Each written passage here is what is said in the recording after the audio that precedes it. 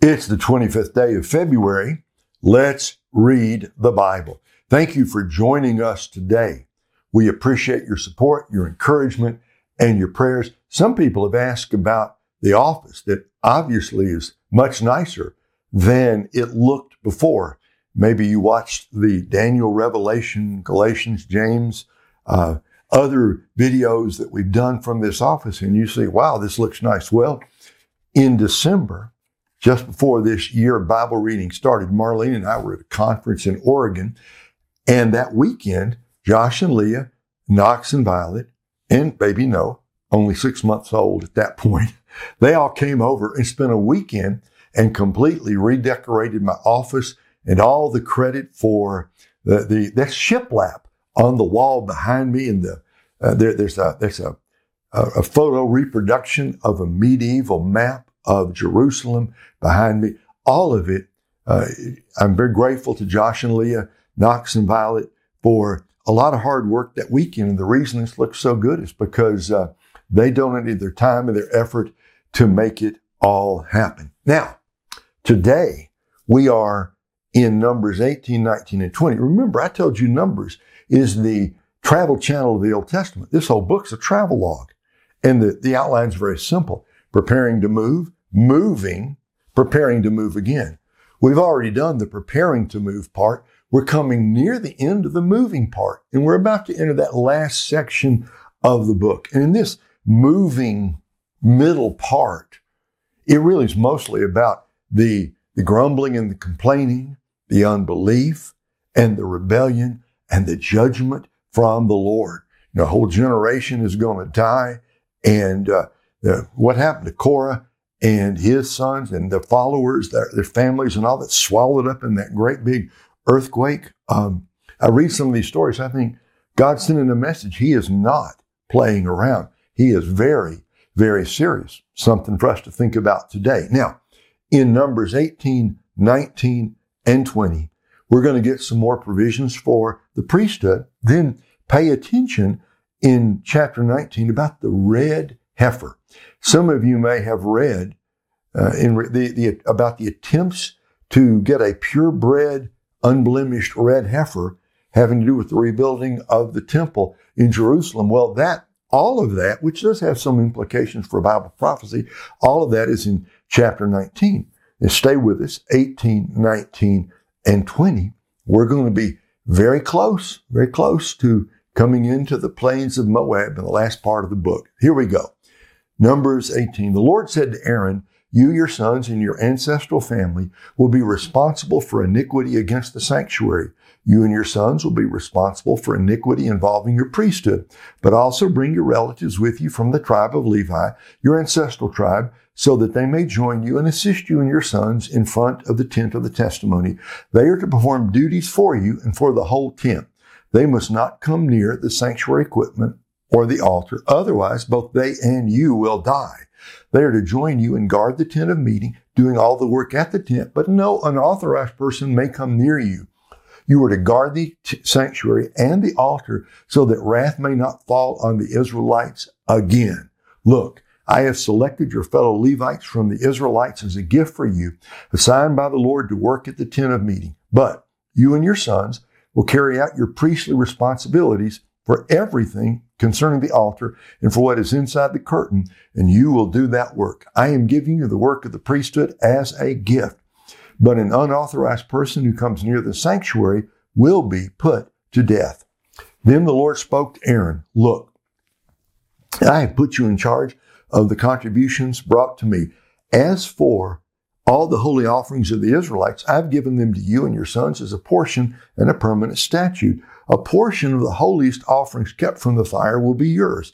Every one of their offerings that they give me, whether the grain offering, sin offering, or guilt offering, will be most holy for you and your sons. You are to eat it as a most holy offering.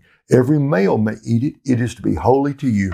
The contribution of their gifts also belongs to you. I have given all the Israelites presentation offerings to you and to your sons and daughters as a permanent statute.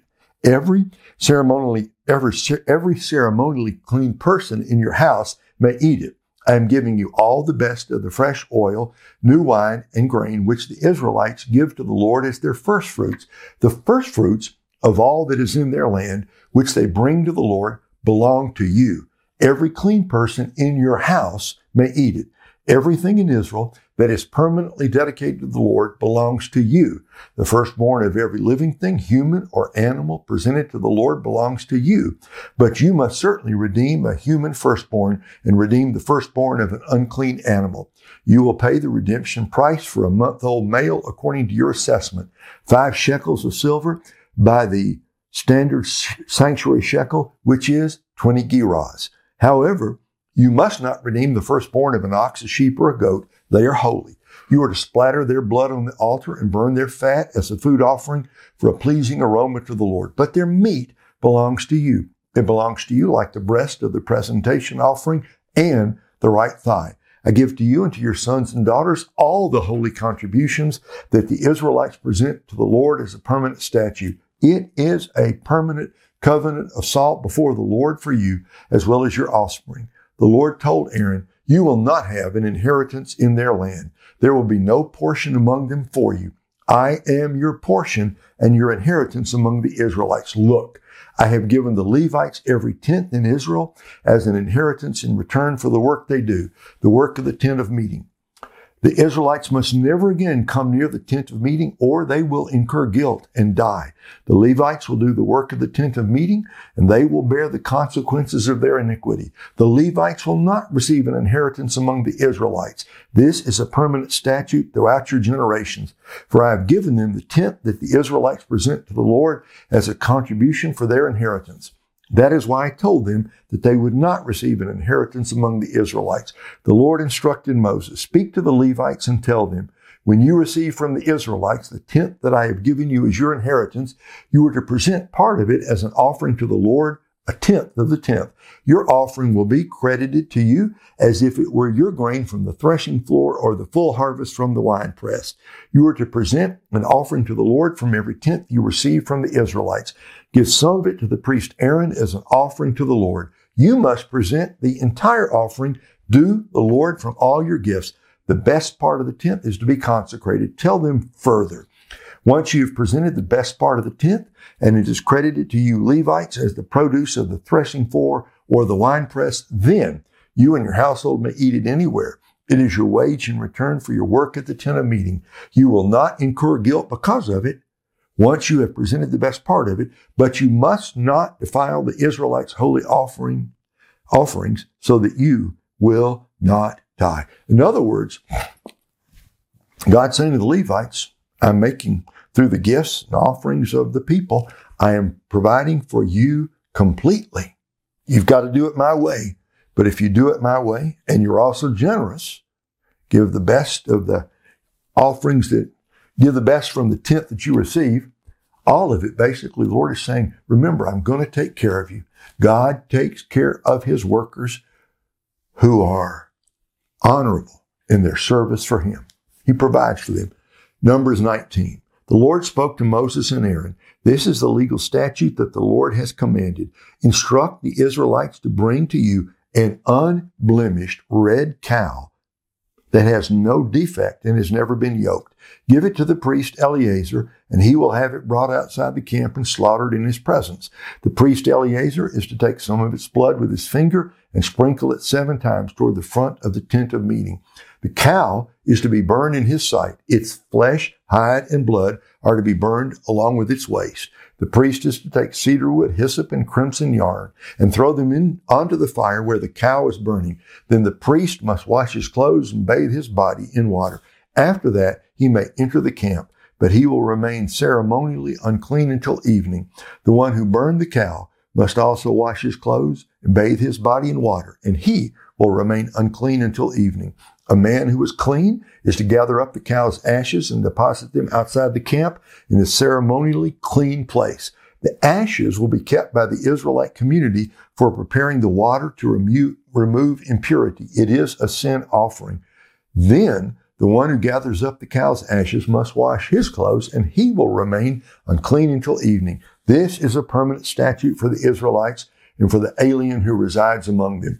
The person who touches any human corpse will be unclean for 7 days. He is to purify himself with the water on the 3rd day and on the 7th day. Then he will be clean. But if he does not purify himself on the 3rd and 7th days, he will not be clean. Anyone who touches the body of a person who has died and does not purify himself defiles the tabernacle of the Lord. That person will be cut off from Israel.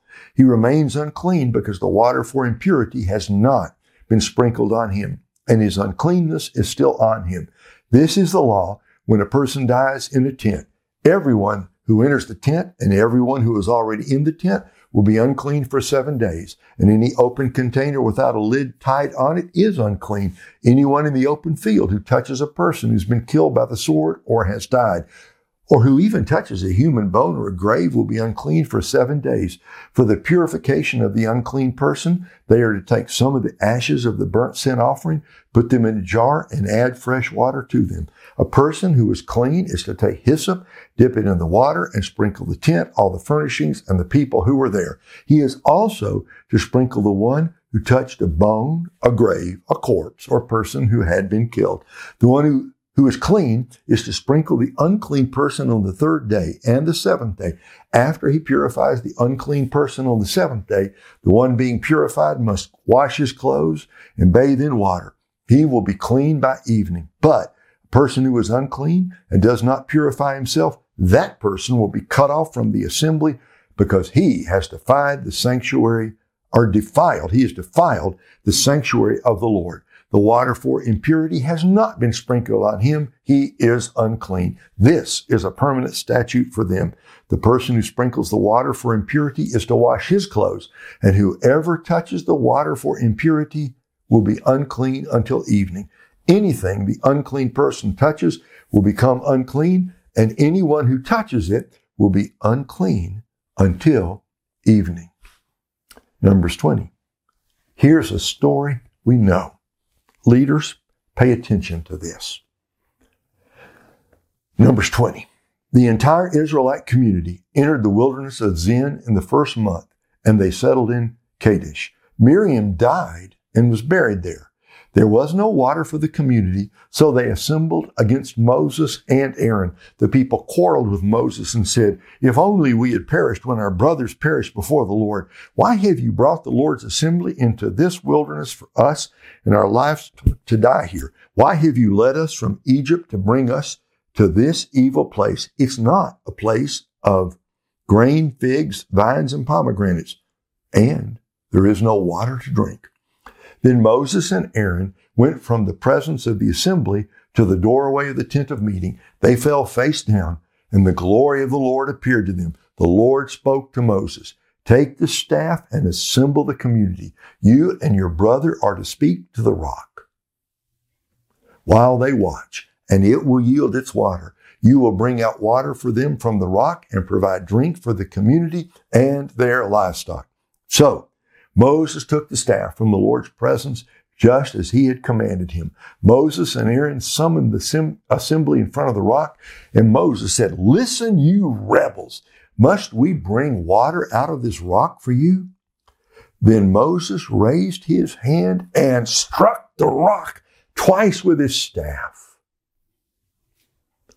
so that abundant water gushed out, and the community and their livestock drank. But the Lord said to Moses and Aaron, "Because you did not trust me to demonstrate my holiness in the sight of the Israelites, you will not bring this assembly into the land I have given them. These are the waters of Meribah, where the Israelites quarreled with the Lord, and he demonstrated his holiness to them." Moses sent messengers from Kadesh to the king of Edom. "This is what your brother Israel says.